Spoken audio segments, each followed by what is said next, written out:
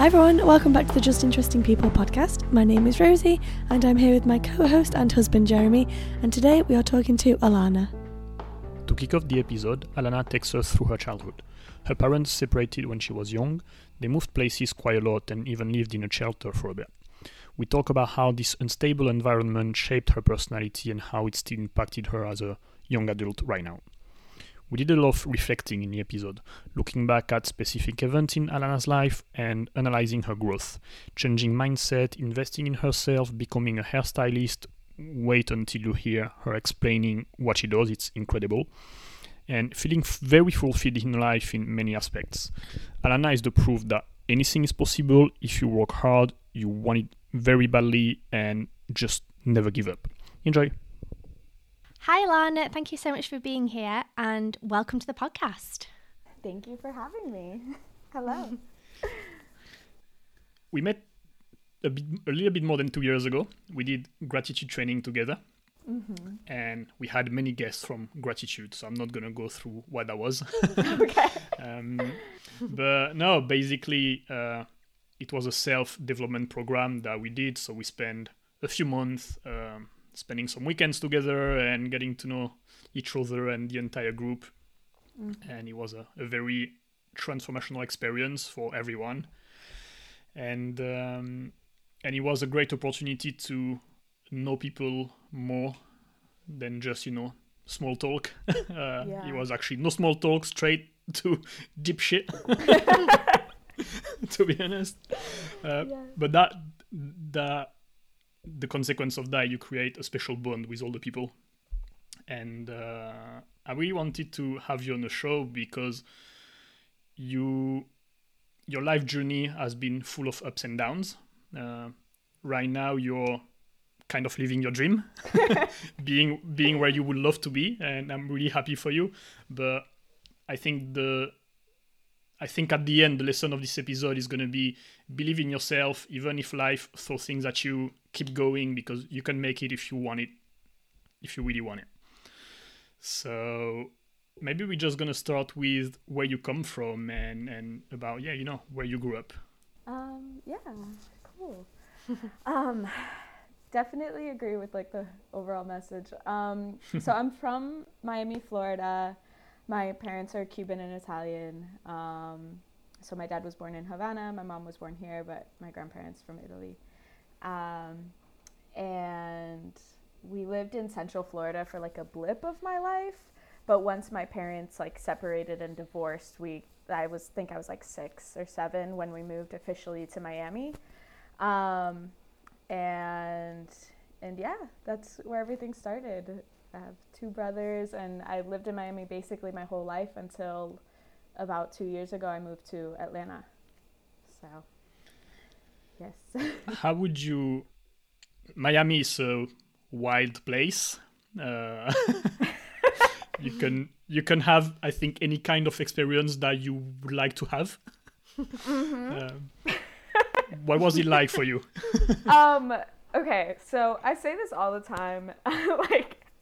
I loved growing up in Miami. I do not know if I would raise my kids in Miami because I don't think my mom loved me growing up in Miami. So interesting. Yeah, so since I don't even know where to start, but Miami is such a beautiful place. So since I've moved to Atlanta, it's kind of reawakened the beauty of Miami, the way that not everybody gets to grow up picking mangoes off of trees in parks when they're kids, And so everything from the culture to the landscape, everything is super beautiful and flourishing. When I was about 15 or so, I started going to this art school in Coconut Grove. It was it used to be a shopping mall and they renovated it into a school. So it was a very cool, obscure experience. The whole school was outside. But I definitely started partying at a really early age. And I know that drove my mom completely crazy because so that's kind of why I say I'm I don't know about that, but I did enjoy it and I did have a lot of fun. And I think that partying so early and really kind of just like being on this journey of like finding myself and getting lost and having all these really wild experiences allowed me to step into my like my real life and have a clearer path a lot earlier than other people. I'm 23 right now, and so I knew what I wanted to do and stopped partying by the time I was like 18 or 19, you know? Right. Wow. Yeah. Which is very interesting you say that, because you would expect that this is the time in Miami where you could go mental, you know, and Especially take the if you whole have to be thing to a whole 20. other level. Especially if you have to be 21 to drink, like to get into clubs and things in the States. Yeah, no, I think like I went to my first bar when I was like 15, maybe. And it was across the street from my high school. And they had these drinks called like moose juice, and it was like this big tub of like pink just alcohol drink. So like if that's like a window into like being 15, like getting drunk, like, you know. So yeah, by the time I was 21, I think on my 21st birthday, I think I spent it sober. Like I think I was like, you know, I really want to I'm over that. be I'm too old for this shit. Yeah. My bones are breaking. I'm tired. But just definitely getting a lot more intentional with my life, you know? So yeah. So, you know, every time we talk to people, most of the time, I ask about childhood and about growing up, and I would say that 90% of people say, I just had a pretty normal childhood, you know? But if I put all those normal childhood together, they're all different. because you know, normal is very subjective. It doesn't mean anything. Yeah. How would you define your childhood? You know, it's so funny because I definitely feel like I had, comparatively, I think I had like a pretty good childhood, you know? Like I had my mom who really cared about me and a dad who really cared about me. I didn't see my dad as much. But I definitely wouldn't necessarily describe it as like normal either, which I know there's no baseline normal. But I guess it depends on like how deep you want to go. But As deep as you want. no, I think, you know, like I think my experience was pretty unique because my parents had like not the healthiest relationship, right? It was like a lot of like emotional abuse, kind of like just not super healthy. So when we did move to Miami, the whole situation of the divorce was very intense. Like not a lot of people know, but it's not something I hide either, that like there was like a period of time where like my mom and me and my brothers and I, we went to a shelter and had to go through this whole like transition. And then on my dad's side, it was really hard for him too. And so coming to Miami, I talked to my mom about this now. I'm like, I never realized how strong of a person she was, because she had her first kids, I think around like 26 or something. And then she was a single mom of 3, right? So I got older and I was just like you did all of that, you know? So yeah, we moved to Miami and kind of started over this like new life. And then later on, when I was 12, my mom came out as queer. So that, I think, made my experience really unique. And yeah, it was definitely like a lot growing up. Like it wasn't the easiest. She was definitely like a single mom, paycheck to paycheck. So I wasn't really always super comfortable. We moved pretty much every year of my life up until I was like 14. We lived in a different place. But I think that like all of those, everything that happened in my childhood was really supportive for me, because I think it instilled a lot of independence and a lot of knowing like, I don't know what I want to do, but I know that I'm going to be okay no matter what I decide to do, you know? And my mom, she's a CPA, but she's also like an actress and a writer and has written short films and is working on a series. And so I never felt like, a lot of kids or people who I talked to had normal childhoods also had a lot of like pressure to be certain things in their life. And I remember being in high school, and I think my humanities teacher asked, and I was like, I think that I could do anything that I want. you know, and I'd be okay. And so I see that kind of like coming into fruition now, you know?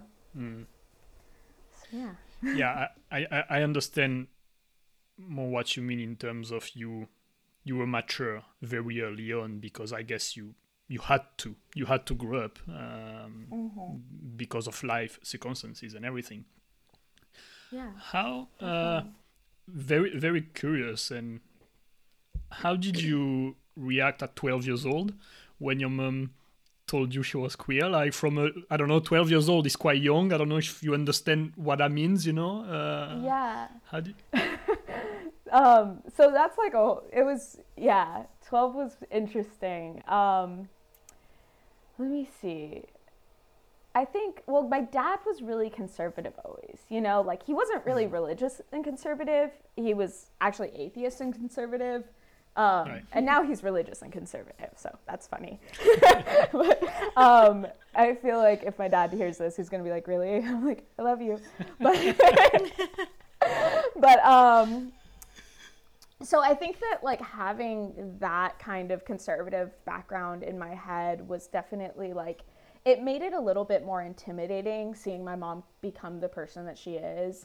And it felt really scary. Like it felt like the option of her and my dad ever getting back together was like out the window. Like everything was just kind of like changing. And I think I remember just feeling like so overwhelmed. And she didn't come out to me directly. And I remember being 12 and being really upset by that she didn't really talk to me about it. But the way that I found out originally is actually really funny. My aunt, who I love so much, she's since passed away, but she's like my best friend, super amazing. And she was just my mom's best friend too, and her confidant. So I was like in my mom's closet looking for something, and I found this paper, and I like opened it up, and it was a letter from my aunt that said, "It's okay, Mia." My mom's name is Mia. "Lots of things are bi. Bicycles, biology." And I was like, So that's how I like first found out. And definitely made the situation much lighter, for sure. Yeah. And then yeah, like we definitely had our hardships. Like I remember not liking her girlfriend, and I lived with my dad for a little because she wanted to have her girlfriend move in. It was like all these things. But then as like I got older and being in high school, I realized how awesome it was to have a queer mom, because it just allowed me to step into my identity super freely. Like a lot of queer people, and I'm queer, so a lot of queer people talk about their coming out stories and this whole thing, and a lot of people are like blacklisted by their families. But when I started to like explore and really figure myself out, I remember like this girl in high school like hurt my feelings, like I broke my heart, whatever. And I just got home one day and I was like, "Mom, why do girls suck?" And she was like, "Oh, okay." And like that was it, you know, like we never had a conversation. It was just really free, and I've never felt like I had to put myself in a box. So now I'm like, it's one of the things that I'm most grateful for, I think. Yeah, it's a source of stress that you didn't have to, at least that was out of the way. Yeah. And clearly you didn't have to worry about that. Yeah, it must have been very freeing. Yeah. Definitely. How did your dad react? Oh, interesting Is point. that hard? Should I not ask that? No, it's It just popped in my mind. I was like, I'm going to have to ask. Because you said he's very conservative, and then having his ex-wife and then now daughter, like, how did that go down? You know, I was talking to him about it, and like, I actually didn't. So my dad and I, like, I moved to Atlanta to be closer to my half-sister and to kind of establish a relationship with my dad, he's super kind and caring, and I love him very much. But he wasn't super active in my life throughout like my teenage years. So I actually didn't tell him until I had a girlfriend serious enough, which was Wilma. And which was like 2 years ago. And I called him and I was like, "Hey, you know, just calling to let you know." And just FYI. Yeah, FYI. And it's been like definitely a journey. Like I think at first he has these really hardcore standards of what he identifies as normal, right? And he's like, oh, well, that's not really normal, and kind of thinks it's my mom's fault. And I told him one time, I was like, Dad, you're the one who sent me to art school. So if we're going to talk about about it, it was probably art school, which is totally a joke. But it was like a moment of lightness because he kind of laughed and he's like, I thought about that. I'm like, so it's been interesting though, because then since I moved here, we've been deepening our relationship a lot. And, he's like very loving towards Wilma, and you can still find he's like uncomfortable about it, doesn't know how to tell my little sister about it, things like that. But when we talk about it, he definitely expresses to me how hard it is to find someone that really loves you and that you really love and that will show up for you and stick it through thick and thin. And he's really happy that I have that. So I think it's like a little bit of discomfort, but then also appreciation, and we're kind of like still moving through it every day, We'll see. That's great though, because I know there's a lot of parents that completely disown their children and just cannot even imagine still being there for them. So even though he's finding it hard, it's great that he's still there and he's still wanting to get to know Wilma and, be there for you, even if he finds it uncomfortable. I think that says a lot about someone. Yeah. Definitely. And that's what I've found since I've been here is like, I could have not moved because I was like, oh, well, what's the point if he doesn't accept me? But if there's anything that I learned doing gratitude training is like, it's not about the results, it's about the commitment and the journey there, right? And so if I'm committed to having a loving, accepting relationship with him, I'm just going to show up and see what happens. And I'm really grateful for, even though it's not at a 10, I'm really, really grateful for the way it has panned out, because we've celebrated holidays together and he's come into my home and like, there's boobs all over my home.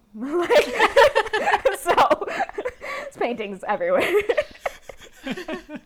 So I'm definitely really grateful for how it's working itself out to be, Yeah, and I was gonna say I think it's a beautiful proof of love also, in a sense that maybe he doesn't fully understand, but he accepts it because it's making you happy, and that's what matters. And even if maybe if it's not fully aligned and you wish it could have been different, but it's there for you despite that, and that's what matters, right? Yeah, exactly. Yeah. And it doesn't have to look any one particular way for me to feel fulfilled around it, and I deal with a lot of queer people in my work, like with my clients and who I work with, so I hear a lot of people's stories, and it definitely kind of grounds me into gratitude. Put things in perspective. Definitely. 100%. Yeah.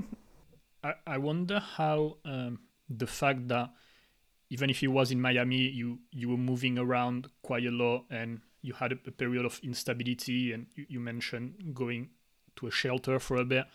How do you, now looking back at it, how do you think that impacted your personality and your personality? I don't know. Did that makes you like a stressed person, anxious person, extrovert, an introvert? That's a really good question.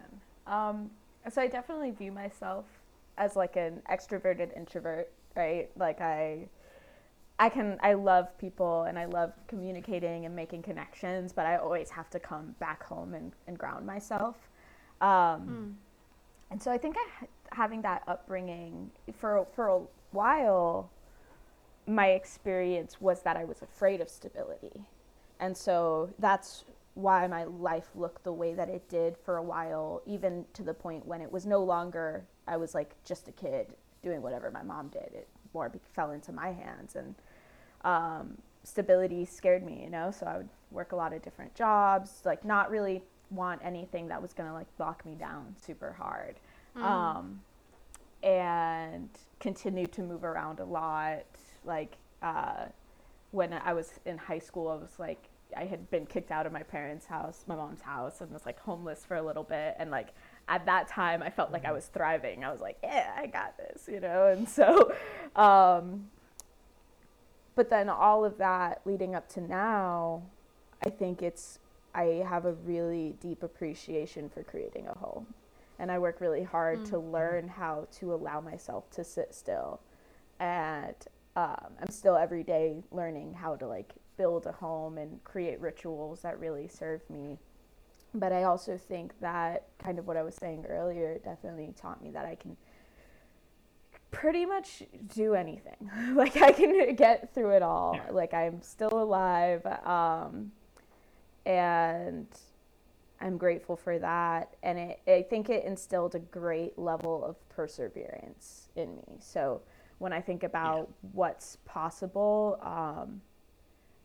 despite my own like self-limiting conversations, I know that at the end of the day, that's the only limitation I have, and I'm gonna always figure it out. And there's nothing that's really, sounds cheesy, but like there's nothing that's really too big, you know? Yeah. So yeah, my aunt always used to say like, you'll always land on your feet like a cat. So I'm like, I definitely agree with that. And I also think it made me a lot more, I used to think that I went through a lot of the situations that I did so that I could be a space for people who are going through hardships, to be able to like resonate and hold space for them. Even if I haven't had the exact same experiences, I've definitely experienced a little bit of everything in my life. And so I think that deepened my level of empathy, and I think it allows me to really find the value of vulnerable connection and helping people through hard times. Yeah, because you can relate to many stories, I guess. Yeah, definitely. Yeah. And hopefully be an omen to people of like, hey, I know it's hard, but things will get better. So yeah. You're very mature for a 23-year-old. I'm sat here thinking like, God, when I was 23, I was like drunk the whole time, out partying, didn't know what I was doing with my life. Like, I think I'd met you by that point, but like I did not have my shit together at all. And I'm listening to you like, oh my God, she's more put together than I am. And I'm like 10 years older than you. You're so like, I don't know, it's inspiring listening to you talking. I don't know if that's just me, but Thank you. But it's interesting also because I do remember the Alana who started gratitude training. Yeah. And it was a bit different. oh, really? Yeah. Spill the tea. Oh yeah. Yeah. I want the gossip. It was the late one every time. Yeah. And let's say maybe a bit less reliable and stuff like that. Yeah. And that could create tension in the team sometimes and stuff. And it's very interesting to see how much you evolved in 2 years. Yeah. Yeah. And I mean, you're 21 2 years ago, so it's also, I mean, at 21 I wasn't any better. Oh no, yeah. So it's not a all. judgment or whatever, but in 2 years the transformation is quite whoa. Yeah, thank you.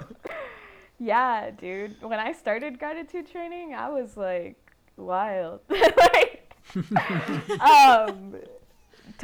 Yeah, I think that.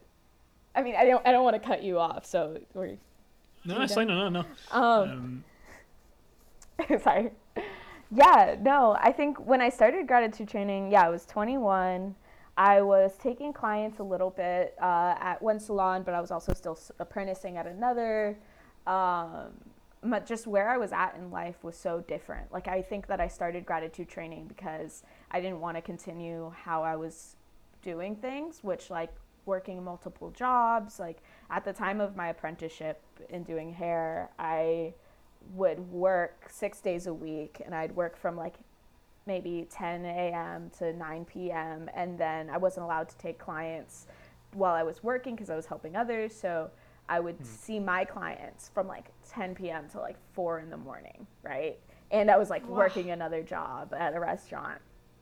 It was exhausting. And so I remember like thinking about going to the training and being like, oh, I just don't want to continuously feel like I have to constantly work and be in this scarcity place of nothing is good enough and I have to do more and more and more. And so starting gratitude training, I think I was just so like careless. I didn't really see my own value, and so that had me discount my role in other people's lives because I didn't think I was important. I didn't think it mattered if I was on time, right? Or if I talked over people, or like, because I was the rant queen. I'd be like, well, I don't know. Because I didn't think what I had to say was that important, so I didn't really understand the purpose of intentionality when you speak, you know?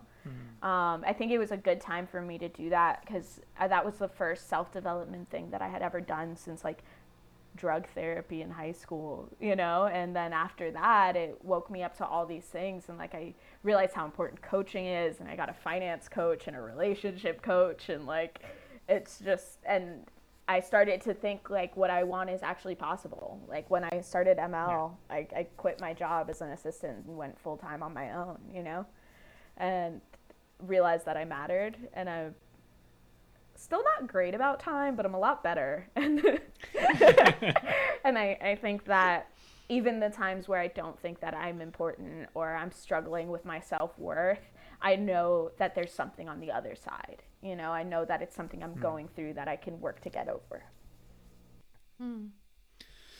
So you said something before that piqued my curiosity. So you said that because you had a very unstable childhood and teen years, that kind of made you want to stay unstable, and you didn't want much stability at this point in your life. And I wonder why. You know, I wonder, is it like the instability and the chaos that you were creating was maybe a way to, I don't know, numb things? Or I don't, you know, I'm curious about. I would have imagined the opposite. That's why I'm curious about it. I think it was like my safety blanket. I was like, if I know that I don't know anything, right? Like, then I feel a lot better than trying to pretend like I can have my life together or have things that I want, you know? If I can depend on chaos and instability, then I can never be surprised. You know, I can never have anything and want it so much, and then have it taken away from me because I don't even have anything to begin with. Yeah. And so it was a way to protect yourself in a way. 100%. Yeah. And I still struggle with it now. Like I have to tell myself it's okay to have things that I want,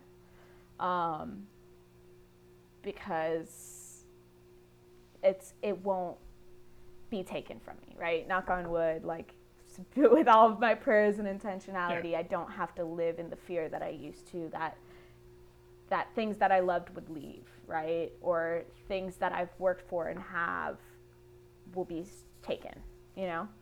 So it's like I've seen that show up, and it's funny how it's been in different sizes, you know? When I was when I was like a teenager, I didn't really have anything. But then when I started like working on a relationship with my mom and having a close relationship with her, like that was scary. That was like a feat in and of itself. But then when I moved into my first place with my roommate, or like one of my first serious relationships, like all of these little things were so scary. So a lot of the time I would self-sabotage. A lot of the time I'd be like... Yeah, because you had something to lose suddenly. And now it's bigger things, right? Now it's like I'm engaged and I have a place in 2 cities, and I'm not working through the same fragility that I used to when I was younger, where I was kind of my own worst enemy.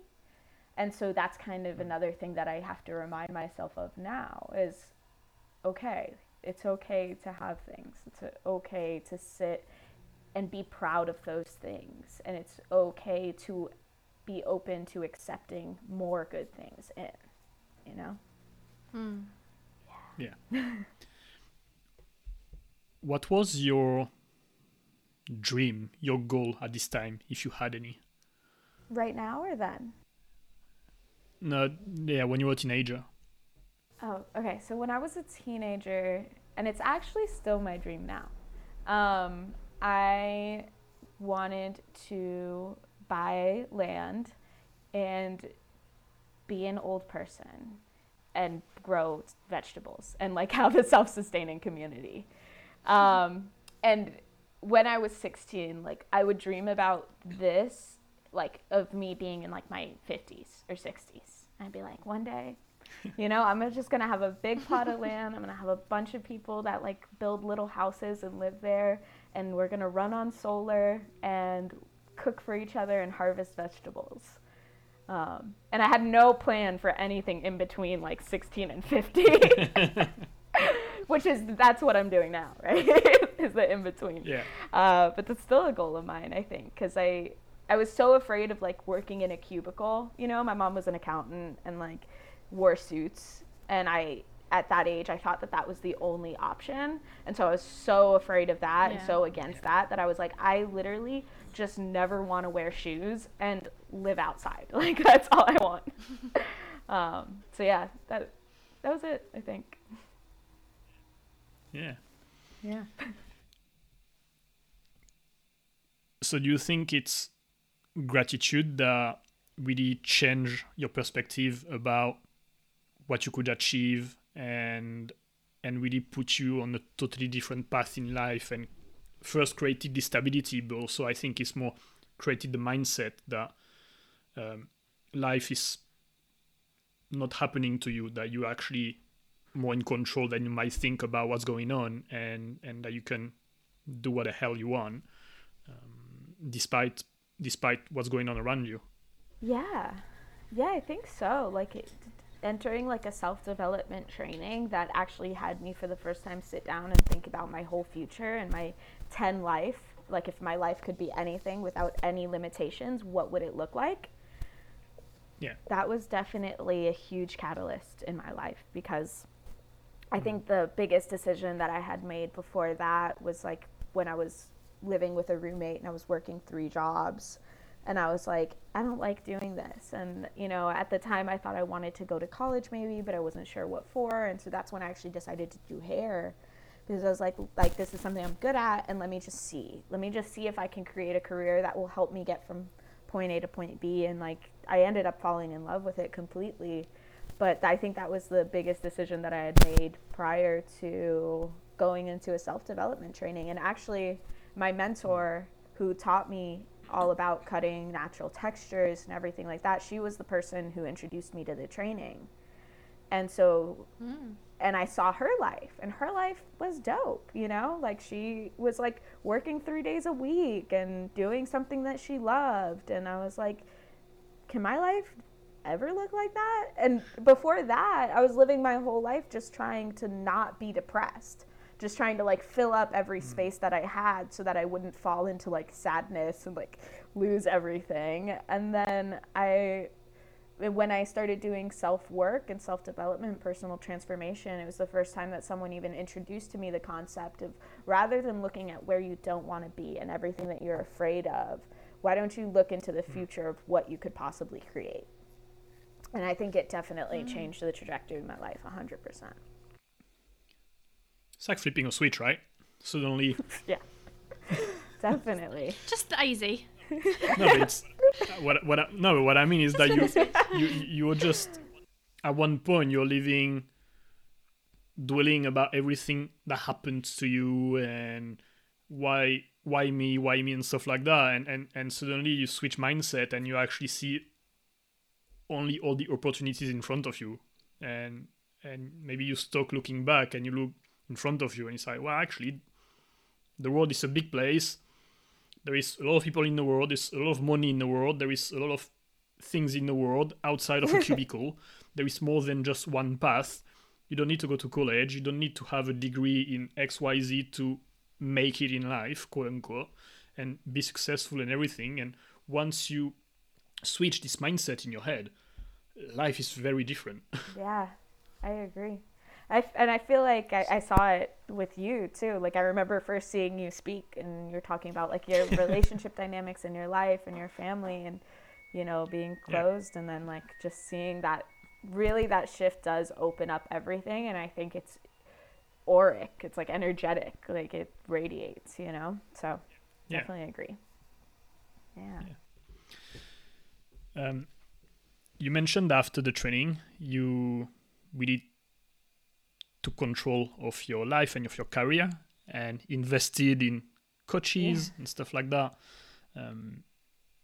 So right now can you tell us a little bit more about the business that you're running right now, and how did you create this dream life that you were seeing in your mentor before? Because it's one thing to want it, but actually creating it and making it happen is something else, you know? Yeah, definitely. Yeah, and it's funny because it's still scary. Like, I still have to step into the space of really being present to actually enjoy it. Because if I'm not present, I don't feel like I'm doing it. And I'm like, I still have so many things to do. But yeah, I think, so I during the training, I quit my job as an assistant. And I remember sitting there, and I'm super grateful to have the support of my mom, because I moved back in with my mom when I started school. And so I was like, I think I want to quit and like see if I can take clients full time, because it got to the point where I was missing out on clients, or I was staying up till 5 a.m. taking clients, and it was really exhausting. And the people who were down to do that, I'm like, I don't understand, but thank you. I was gonna say that I don't know if I would get my hair cut at 2 a.m. Yeah, but there are people out there, and I appreciate them so much. And yeah, so my mom was really supportive, and she was like, yeah, and I would help her out with bills and stuff, but she was like, if that's something you can't do right now, then, like, let's just see what's possible. And so, yeah, I started doing that, and surprisingly, it worked out pretty well and pretty quickly. Basically, the way that and I guess I'll start with just saying what I do, right, before going super into that. Yeah. But so I'm a hairstylist, and my main focus is embracing natural textures and creating hairstyles and hair that flows with your life, rather than you needing to revolve yourself around it, and creating space for people to show up fully self-expressed in a way that allows them to feel confident and beautiful, but also effortless and perfect, whole, and complete, just as they are. Like, no context of not being enough at all. And so I work with a lot of different textures of hair, everything from really coarse, curly Afro texture hair to soft waves to thinning hair.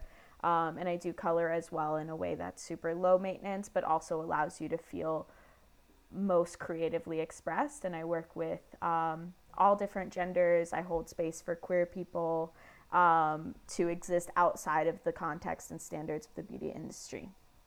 And I do that in Miami and Atlanta, and focus heavily on vulnerability and intimacy and being able to be your most authentic self.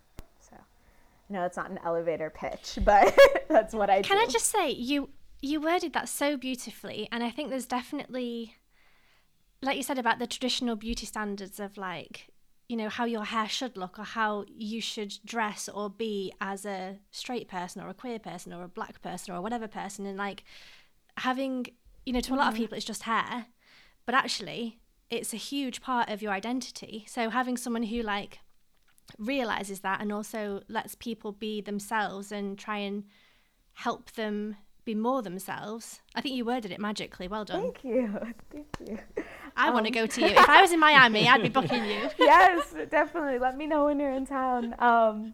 Yeah, that it really is what I focus on. It's funny that you say it's magical, because my Instagram tag and my business is Witches Brew Hair, right? And so the tagline used to be Brujeria for the Soul, which is like witchcraft and magic. And it's since changed to a call to authenticity, which I just felt resonated more with me.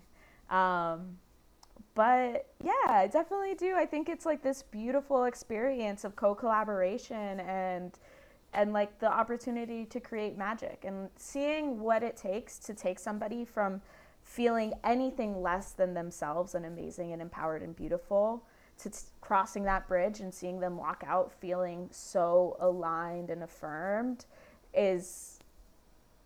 it's really is magical, and it's the most fulfilling thing that I could do. And the conversations that are had in the space from point A to point B are what really makes it so fulfilling, because it's so much more than seeing a picture and being like, you want that? Yeah. It's like asking all the questions. Do you want to feel more masculine at this time in your life? Do you want to feel soft and feminine? Do you feel like you're being heard and seen the way that you are right now? And do you feel happy with what that is and what that looks like? And what can we do to support you to feel like the best version of yourself? And then curating these styles and colors and everything to really fit so that they can just wake up and be like, wow, I'm that bitch.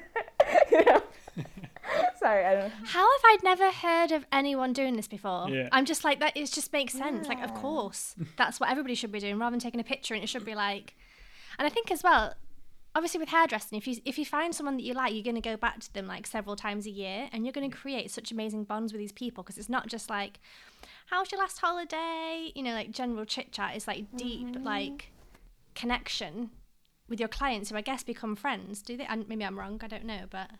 Oh, Yeah. yeah, definitely. Sometimes I feel weird talking to my clients using the word clients, because Yeah. sometimes I just say my people, because that's Yeah. what it feels like, you know, because we definitely, it is a really unique connection. And I think it depends on where you come from with it, because maybe if you're anything less than super passionate about it, or just view it as a job, right, then the dynamic is very much like hairstylist, client, let's just get you in and out. And I've seen that Yeah. so much in the beauty industry. And a lot of the time I choose not to work in salons, because I like and that's why I've worked so hard to create my own space, is because I don't resonate with the in and out and this is a paycheck, right?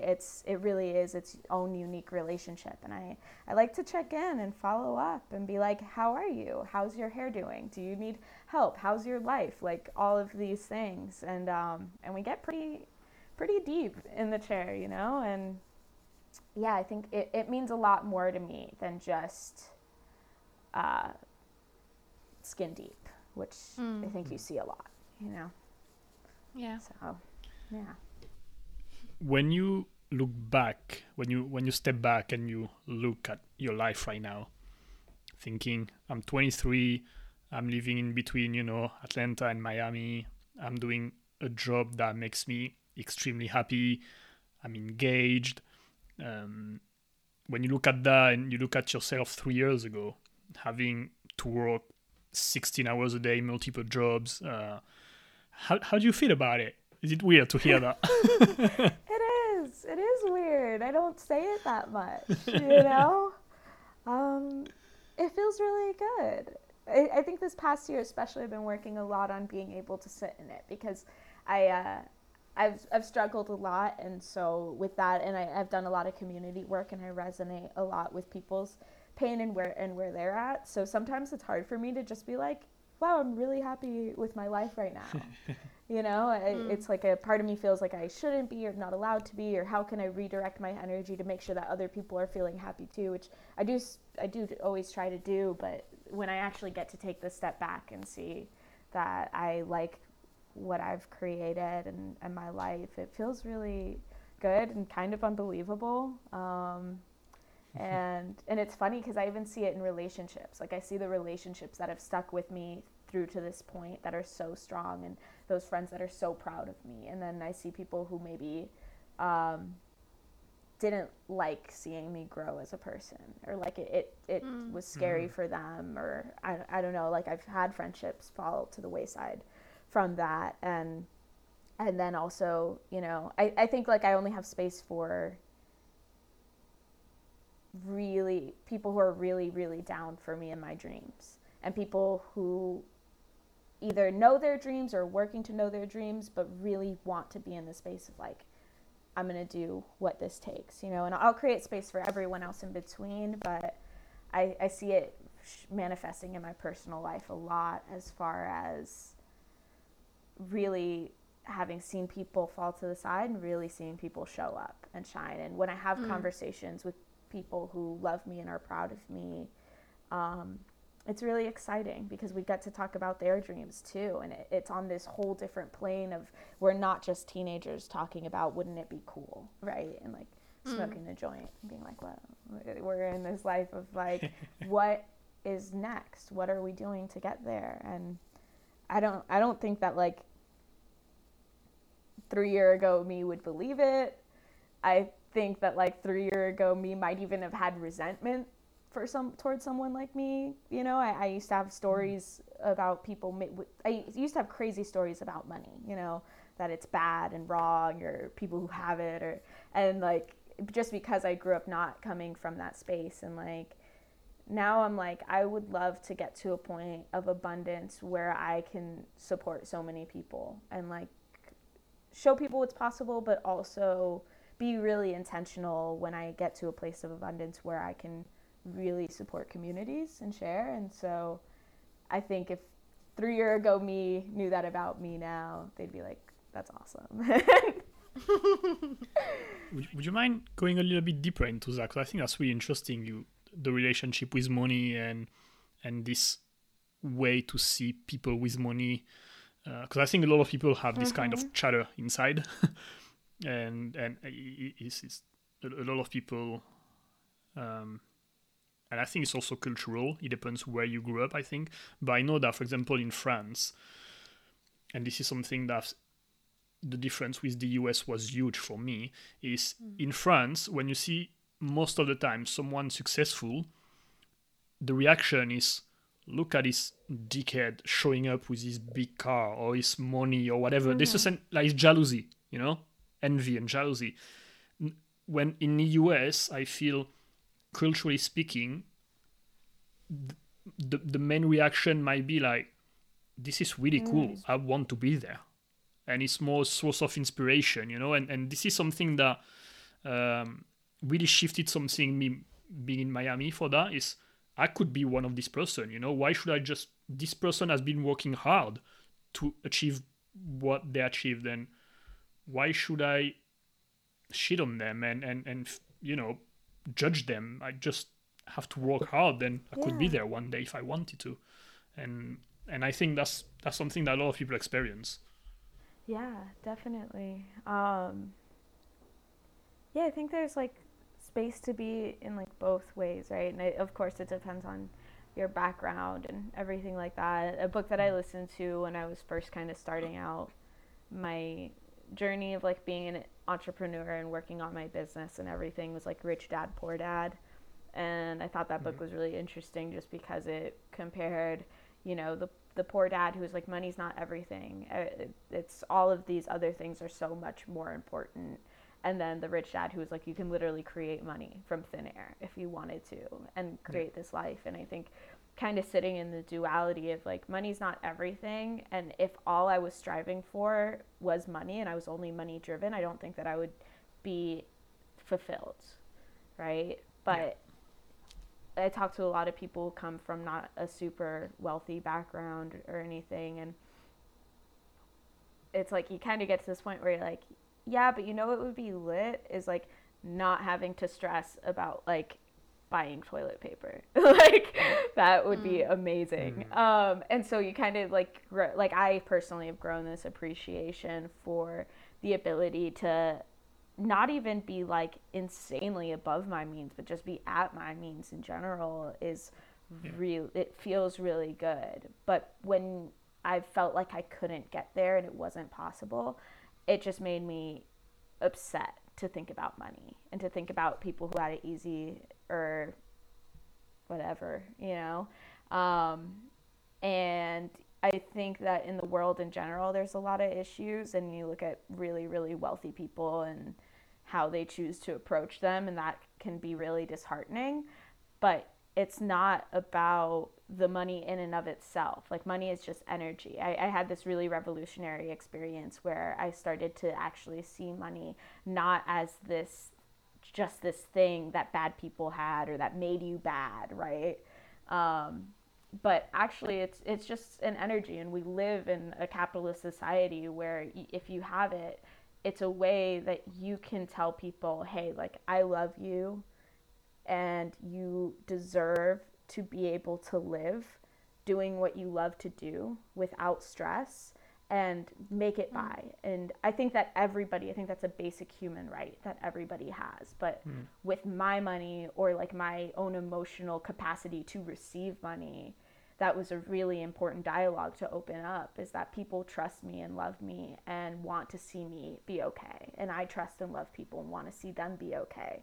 And so that's why money is important. And it's not money that makes you bad.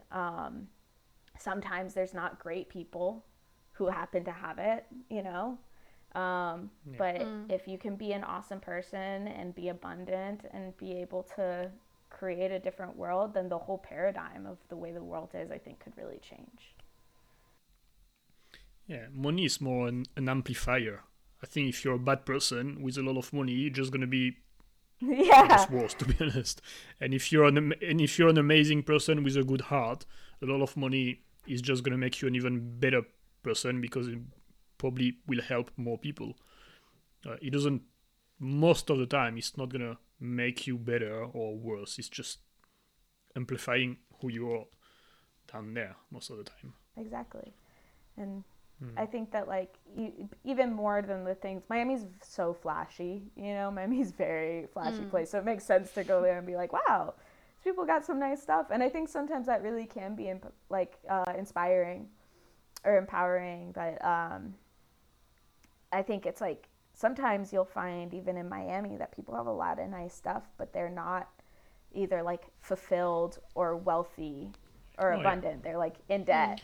And like look really good. Thank you, credit card. Yeah, so like that's like I really want to like shed all the looking good conversations, you know, and get into the space of feeling like I can generate abundance and have a life that I want and that I'm happy with and support others.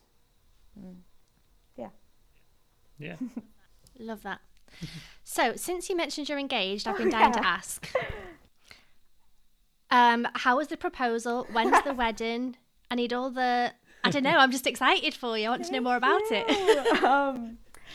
So the proposal was super great and hilarious. And I was actually planning on proposing to Wilma the whole time she was planning on proposing to me. And I had no idea.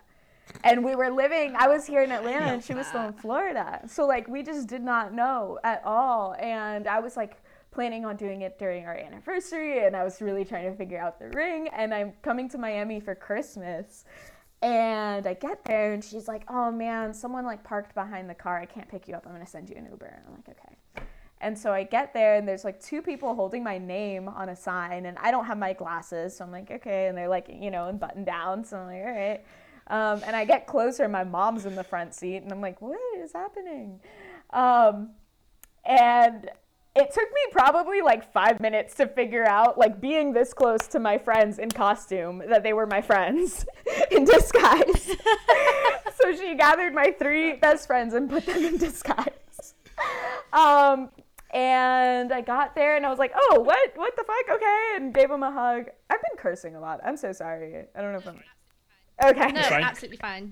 And Swear as much as you I want. can beep it. No, but and so they give me this gift and I'm like, okay, cool, let's go. And they're like, no, you have to open the gift now. And it's like a big box. And I open it up and inside of it, it's just a little letter. And so I start reading it. And you know, it's from Wilma. She's telling me how much she loves me and da-da-da. And I turn it around and it's like, when you hear this song, and it's, if You Should Let Me Love You by Mario. And my friend comes out with like a boombox on her shoulder. It might not have been a boombox. It might have been like her iPhone, like this. I don't remember what she was holding. And she was also in disguise. So I was like, who is that? Playing Mario. And she's like, I need you to turn around and whatever. And like I turn around, but I was already facing the direction she was coming. So then I turned back around and she runs out in a suit and like power slides on her knees and like opens up the box and super cute. And I was like, and then I fell on my knees and I was like, yes, whatever. I think the first thing I said was that I wanted to do it first. I fell on my knees and I was like, I wanted to do it first. and then that was it. Yeah. And then a couple months later on our anniversary, I got us like a year Airbnb in the mountains, and it was like snowing, and I had written a book. I like carved out this book of love letters and I wrote some poetry in it and I proposed back to her. Yeah. So that was the proposal. I love that whole story. That is a good story. Have you started planning the wedding or not yet because of the whole COVID No, a little situation? bit. We started and we were originally going to do it this February actually, but like I think I was just It was supposed to be the 22nd of February 2022. Yeah, no? it was. I remember your text actually. Yeah. Yeah, and so I got like really extra and I was like, it's going to be 200 people. And then like I realized that I don't want that. I was like, I love people, not that much. Like that would be really intense. So we like backtracked in the summer of last year, and now we're planning it for November, and of course the ML family is invited. But like we just like toned down our invite list and basically just made it be like people that we're just really, really comfortable with and who know us. And so it's going to be a lot smaller. We're going to do it in November, and we're lightly planning it. It's going to be like very intimate, picnic style. I did get my dress, which I'm super excited about. And I got my dress like by accident. Can't wait for the... What? Yay! I said I can't wait for the pictures. I can't wait to see it. I got it like really early because I just went to see if I thought what I liked was what I liked. And then they were like, we have the dress for you. And I was like, okay. But yeah, I'm really excited about it. It's been cool. I'm excited. I love stories and proposals and what, don't I? Like every time someone says they're engaged, I'm like, oh my God, tell me everything. Yeah. I love it. I love it. Yeah. I never thought that I'd really get married. I never cared that much. And now... But then Wilma and I, like, we started talking about it so early on because I think it was kind of just this, like, knowing, like, maybe 4 months in, we're like, would you want to, like, get married to me? And we started kind of having that conversation because I think so many times in relationships, people spend so much time in this, like, is this the right person? I don't know, kind of space. Yeah. And with Wilma, I was like, I'd love to just, basically my commitment from the beginning of our relationship has been like, I'm committed to constantly finding things to like about you, right? And being in the space of fully trusting it and fully believing in it. And God forbid, knock on wood, something were to show up that sucked and it didn't work out, that's fine, right? But I'm not going to spend my whole life and my whole relationship banking on that one moment when anything could go bad, which... Saying that out loud, I'm like, damn, I've come a long way, I guess. But yeah, I would rather always choose to believe in what's possible and not be attached to the results and be open to finding out what's next, you know? Life is beautiful this way, right? Much better. Much more enjoyable. Definitely. I love that. I've thoroughly enjoyed this conversation, like getting to know you, and also all your wisdom. Like you're so eloquent the way you talk. It's been wonderful. I've really enjoyed it. Yes. But we do have one last question. Jeremy, you can ask it this time. Okay. We asked this question to everyone at the end of the episode. If you could have a conversation with anyone, dead or alive, famous or not, that you think is the most interesting person ever, who would you pick and why? Oh no.